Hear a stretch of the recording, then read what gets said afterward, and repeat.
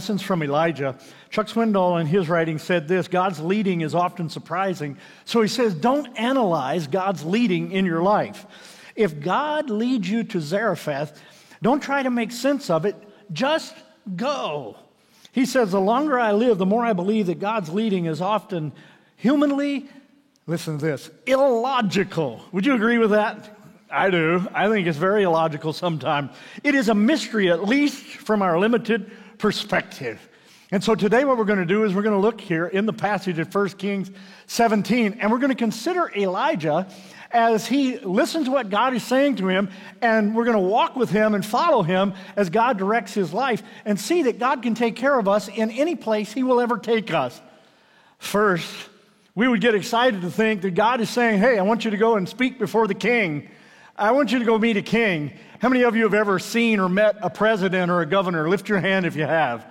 Those are pretty epic moments whenever you get to meet somebody that really is known by a lot of people, maybe nationally, maybe globally. And you're just kind of like, wow, that's pretty amazing how that person has reached that kind of pinnacle.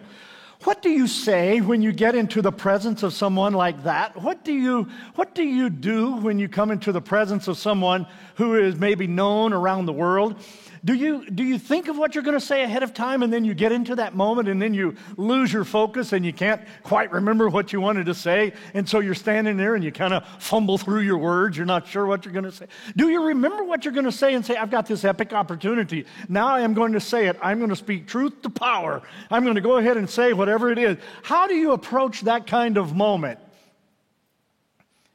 Elijah was sent to the king. What do you say when you get into the presence? Well, he wasn't going to say, hey, nice job, glad you're in the office. Great things are going on here. He wasn't going to be saying that. So that was interesting already. He was going to actually be carrying, because he's a prophet, a word from God to the king. If you're going to be carrying a word from God to the king, you would hope you're going to be able to tell the king he's going to live forever. You hope you'd be able to tell the king that God's going to bless him wildly. You hope you're going to be able to say some things that are going to really be next level blessings to the king or to the governor or to whoever it is you're speaking to. But here in this moment, he does not have that kind of message to give. The message God has given to him is this: I want you to tell them that it will not rain and it will not have any kind of dew fall for the next several years. Actually, for the next 3 years, you're not going to get any of that. They're just coming out of the dry season. That's 6 months. So for the next, really, for 3.5 years combined, we're not going to get any rain. We're not going to get any dew. Now, if you're Ahab and you're sitting there on your throne and you're listening to this guy tell you this, you're kind of scratching your head and saying, well, do I believe this guy or not? I know this guy has a position and a title, but I also have a position and a title. As a matter of fact, my position and title is much more pompous. It's much bigger. It's much more important than him. He doesn't know how people like us run and operate and work. And sometimes what you can do is you can begin to believe your title is bigger than it is if you're not careful. You're able to puff yourself beyond your title. Have you ever done that? We've all thought a little more of ourselves than we should, right? And you just kind of somehow just kind of allow yourself to think no one can tell me anything. You've had those moments. I remember not long after Pam and I were married, my brother sidled up to me and said, I want to talk to you a minute. And he talked to me about some of my conversation, how I was interacting with my wife. He said, you need to be a little more sensitive than you are. I know you can't imagine that. But he told me that. I had a moment to either go Ahab. You know what Ahab did? He resisted. He rejected. He basically says, you don't know what you're talking about. Thank you very much. If I want your opinion, I'll give it to you. Don't go home and use that line at lunch, as inviting as it is. It's so good. Don't use it. I have. It doesn't work well. Don't use that. When I want your opinion, I'll give it to you.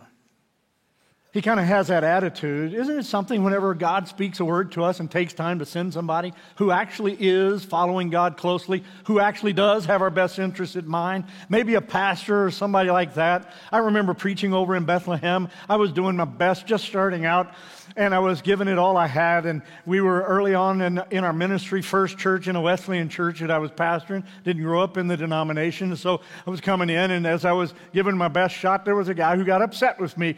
Can you imagine that? There was a guy who got upset with me. As a matter of fact, when it came time to vote on pastor, you know what he did? He voted against me. Could you imagine that? He did. Oh my goodness, he voted against me, and later came to me and told me after he joined my staff. Tim Moore, he later told me, he said, Kevin, he said, I hated you because I hated the truth you were teaching and I wasn't living it. Wow. That's called conviction, by the way. And a lot of times when God is teaching us something, maybe in a Sunday school and Bible study, one reason I think we don't read the Bible is because it shows us what we need to know. We don't want to hear it. And so we go all Ahab and we say, I'm not going to listen to you. We've got things worked out real good here. We don't need you. I asked somebody when I was a young minister, I said, how can you listen to me? You're an older guy. You've got kids my age. How can you listen to me? He said, Kevin, I'm not listening for you. I'm listening for God through you. I thought that was interesting. Oh, man, getting a word from the Lord would be an incredible thing, but right here in this time, he's not getting it. And why would Elijah be instructed to give this? Well, in Deuteronomy chapter 11, he gives us the understanding. God worked in a different way in the Older Testament than he works now, but what he was saying was, if you're not going to follow me, if you're not going to follow my path, he says, what I'm going to do is I'm going to take some things away from you. I'm going to get your attention. And this time he says, I'm going to take the rain away. Well, if you take rain and dew away, what does that do to your garden? It means you're going to water it. But if you don't have rain and dew to fill the lakes and to fill the garden hose, you're not going to water your garden. You're not going to water your crops. You will have no crop. Your livestock is going to famish. Your children are going to be crying. People are going to be saying, hey, we've got to do something about this. And what would they have to do about it? They had been straying from God. It was a pluralistic view that they had. It says it's not just the God, but you can have another deity and they'll be just as important as the God. So we have multiple gods. As a matter of fact, you keep reading on in here and you begin to realize they have the duel on Mount Carmel, don't they? And it's because they have a pluralistic view of God. There is one God and one mediator, the Bible tells us, between God and us, and that is the man Christ Jesus. And we would understand that. And so Elijah faithfully declares what God wants him to do. He doesn't add big attitude to it. We don't read that anyway. He doesn't add a lot of verbiage to that. We don't read that anyway. Listen to this. He stayed in his lane when he was in front of the person he was supposed to deliver the message to. He didn't go try to be God. He didn't try to say, and this is my opinion about other things too. He said, I am here to deliver a word to you from God. He delivers his word. Not 20 words that will get forgotten, but he delivers the truth that God has in mind for him to deliver. And Ahab bristles, and Ahab doesn't want to get this. But Elijah has done what he was supposed to do. And look at verse 3 of our passage in 1 Kings 17. Notice what he says here. And the Lord told Elijah, I want you to hide now. And why would God want him to hide? One, because it could tick off Ahab that he had come and said anything, right? He's ticked off about this. Here's another reason why this could happen. Because Ahab would go back to him and say, hey, you made it stop raining. We're going to incarcerate you. He would have persecuted him. He'd have done something to him like that. Or he'd have badgered him endlessly. Make it rain. Make it rain. You're the rainmaker. Make it rain. Make it rain. And so God says, instead of that, I'm going to let Ahab fry in his own grease, think about it himself, deal with his problem, and here's what's going to happen. You come along and you hide with me. And so we see where God led him next. Lessons from Elijah. God leads us. Look what God led him to do next. God sent him to a quiet place. Elijah was sent to a quiet place. Have you ever been sent to a quiet place off the main grid of everything? You've just kind of gone off to the side, and now here you are, kind of marginalized in your life just a little bit. Sometimes we feel this when our kids grow up and they leave home, and we kind of feel like, where's life? What's life? What's this? And we have to reassess our life to figure out. Some of you may have retired recently, and you're trying to figure out, do I really like this? I've talked to a couple of ministers, and they're trying to figure it out to see how life was going to work for them as they have gone into now what I would call a quieter place, a different focus than what they were experiencing before. The Lord was taking Elijah out of the public eye to renew him, to renew him, because it was very draining to him to go before the king and say what he said. And he needed to be refocused and renewed, and he didn't need to live in the afterglow of that moment and write a book about, I was in the presence of the king and here's what I told him. He doesn't have to go do all of that kind of stuff. What he's got to do is live the life that God's calling him to next. And very often we get lost in the moment and we can't live the next moment. And God calls him into the next moment. And God may have some of you in this next moment. The psalmist writes, he leads me beside still waters, and he restores my soul. And that's exactly what's happening to this guy right here. A few months ago, my father-in-law, Harold Scott, Pam's dad, right after Sunday lunch, passed out in his dining room. And they live in a small town a long way from a hospital, and even a main hospital is further than that. And so they took him by ambulance over to a place where the helicopter would come, and they life-flighted him to a hospital. They could not figure out what was wrong with him. They did all kinds of tests, but he had passed out. And when we first got the call, it was, he's got a stroke. He has had a stroke, a massive stroke. That was the word we were first hearing. So we were thinking, oh my stars, what do we do? Getting ready, do we travel out? COVID was just ending in its strength at that point of what it had been. And so we're wondering, what do we do? How are we going to do this? And going across states and all this kind of stuff and coming back. What do we want to do? And so we decided that what we would do is just hold steady and see what the news was.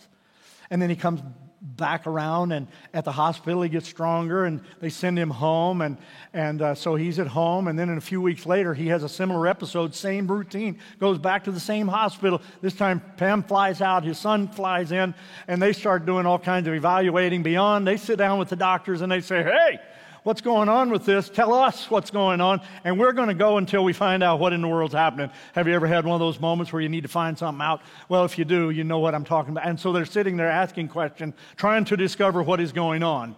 And you know what they finally discovered was? He had had a bad case of COVID, did not know it, wasn't diagnosed maybe as clearly as it should have been for his outtake healing, and so he wasn't getting enough proper exercise, oxygen, and diet to be able to gain strength coming out of that. And so now he's in therapy for that, and he's gaining strength from that. He leads me beside still waters. Is God leading you into a place like that? He restores my soul.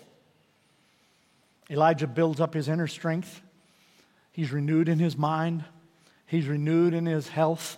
He's renewed in his rest. He's renewed in his sleep. He's eating food. God gets ready to take care of him in a beautiful way, because God says, I am going to take care of you. And what he does to take care of him is unusual. He said the ravens are going to come, and they're going to deliver meat, and they're going to deliver bread to you. And you've got the bubbling brook you can drink from. He says, I'm going to take care of you in all of these things. I am going to be with you for the next year. You're going to be set aside. You're not going to be standing in front of a king. You're not going to be doing all kinds of popular things. You're not going to be out there among the limelight for a year. I've got you into this role. And in these moments here, he says, I will stay faithful. I will do what you ask me to do. And God was supplying his need in a very unusual place, in a very unusual way. And if you're in a quiet place today, I want to say to you, our God can supply your need. Philippians 4:19, one of the first verses I memorized. And my God will supply all your needs according to his glorious riches in Christ Jesus. Corrie ten Boom in the Ravensbrück concentration camp, she said, while I was there, my sister Betsy was growing worse and worse. She said, I was able to smuggle in a Bible, a small Bible, and a bottle of vitamin drops, and it had a little dropper. And she said, what I was doing was helping my sister out by giving her a drop a day.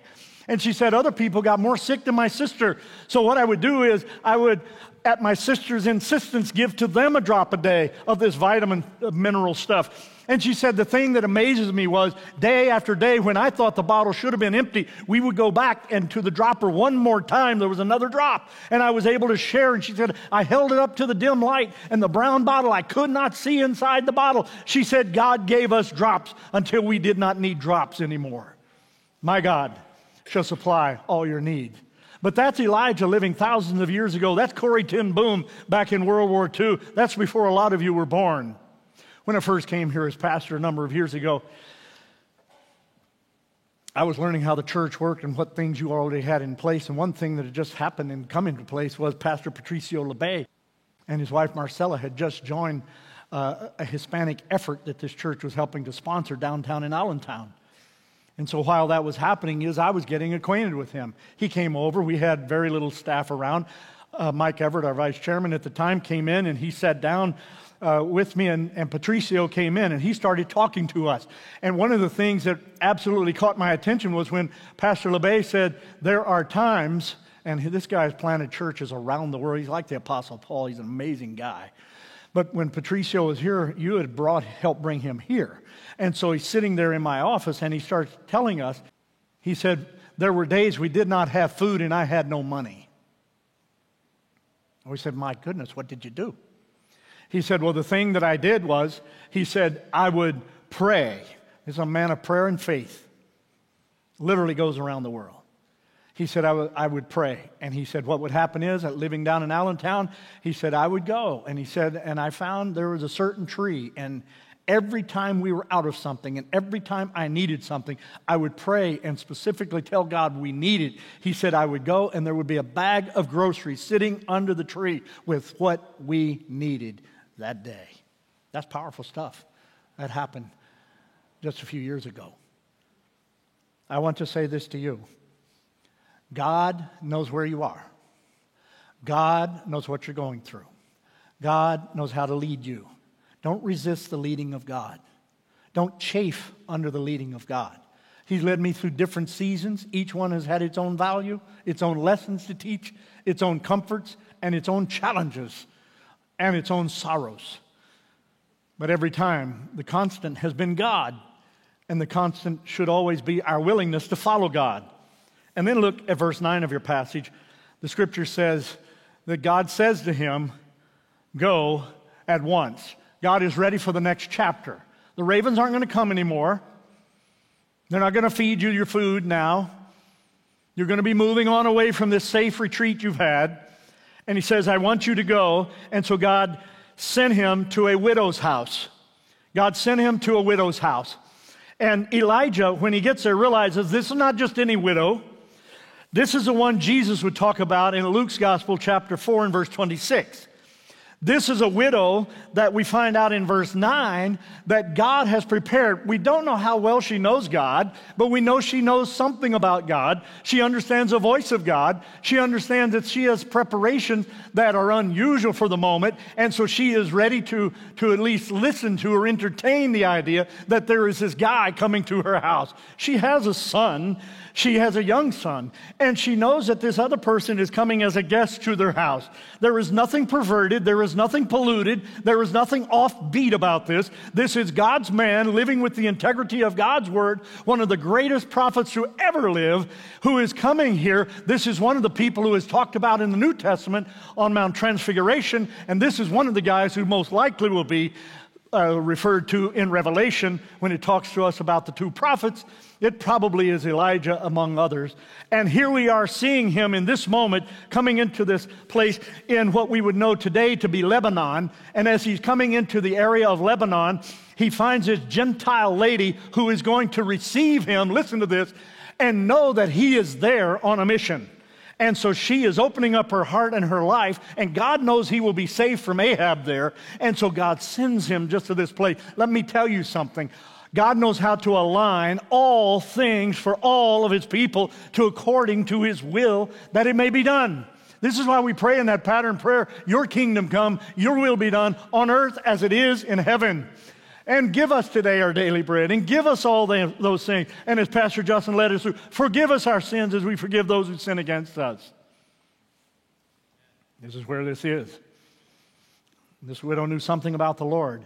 She knows the will of God, but she does not feel that she can do the will of God. Look at verse 12. I don't have any bread. He's asking her for something to eat. I have only a little bit of oil and a little bit of flour. She focuses on the scarcity in the moment.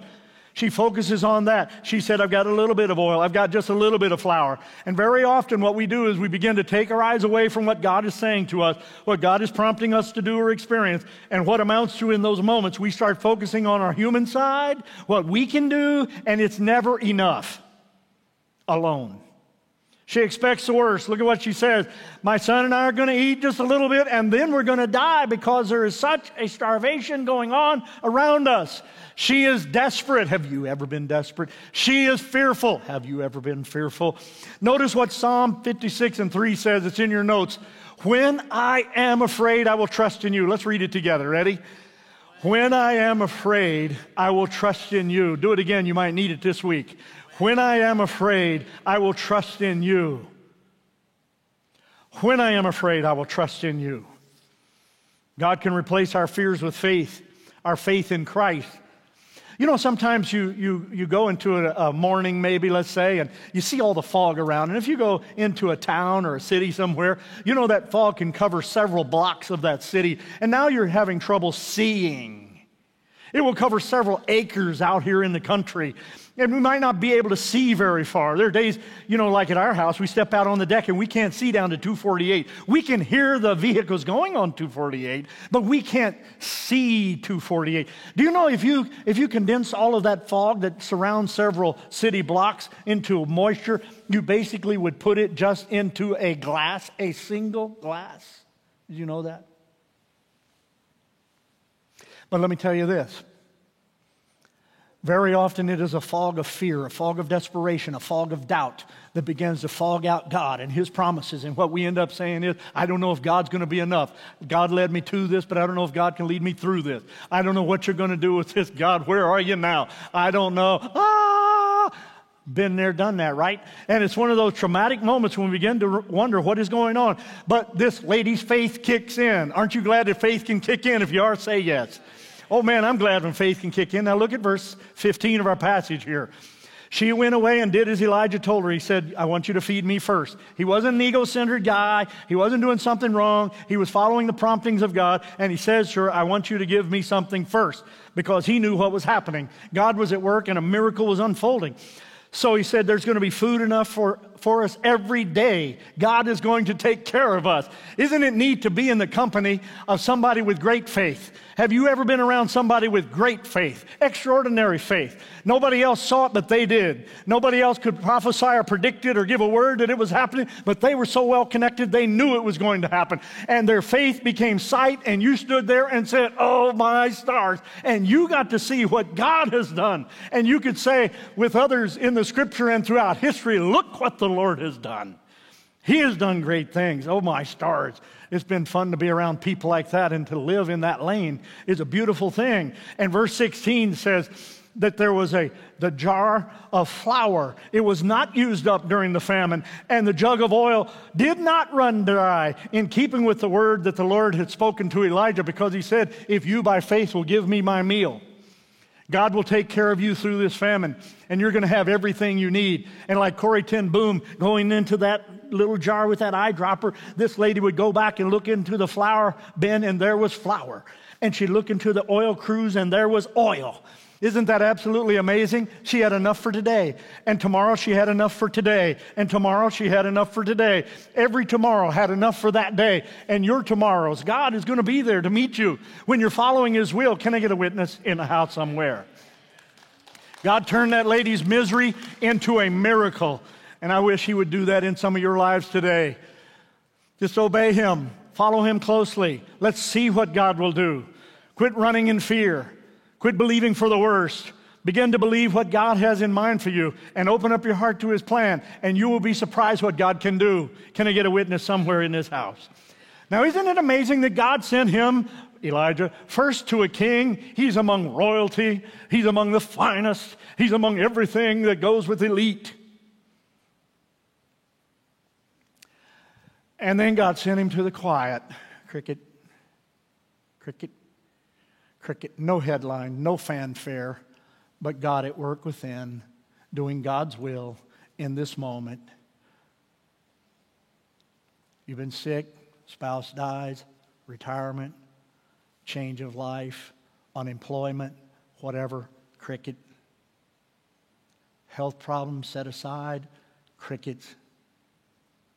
Burnout, crickets. And then God led him to, of all places, a Gentile widow home who was so poor She probably said po because she couldn't afford the other O and R on poor. She went po. She had nothing. She said, I'm going to flat out die after this meal. You talk about the Last Supper, that was.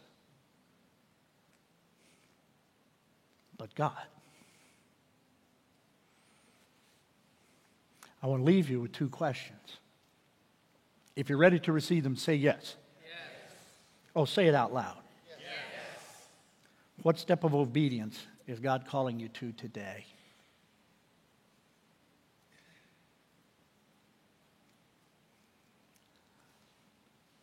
I don't know, but you do.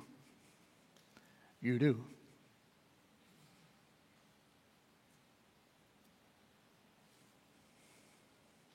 Second question, if you're ready to receive it, please say yes. What will you do about it?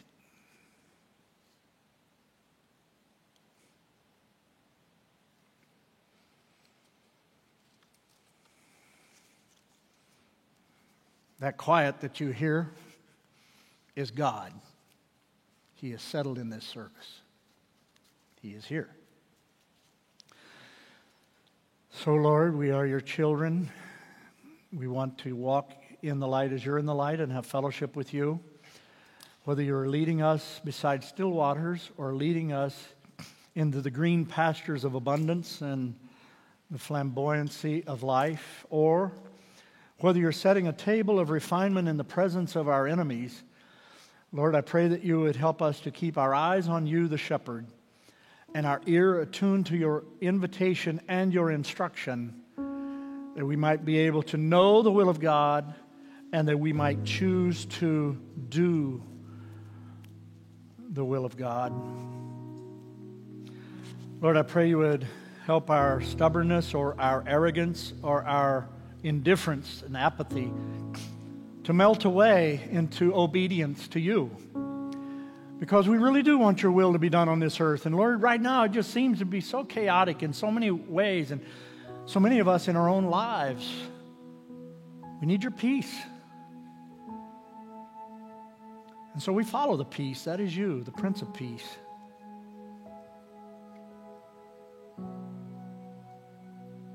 We give this message to you and pray for your honor and your glory that your will be done. In Christ's name, amen.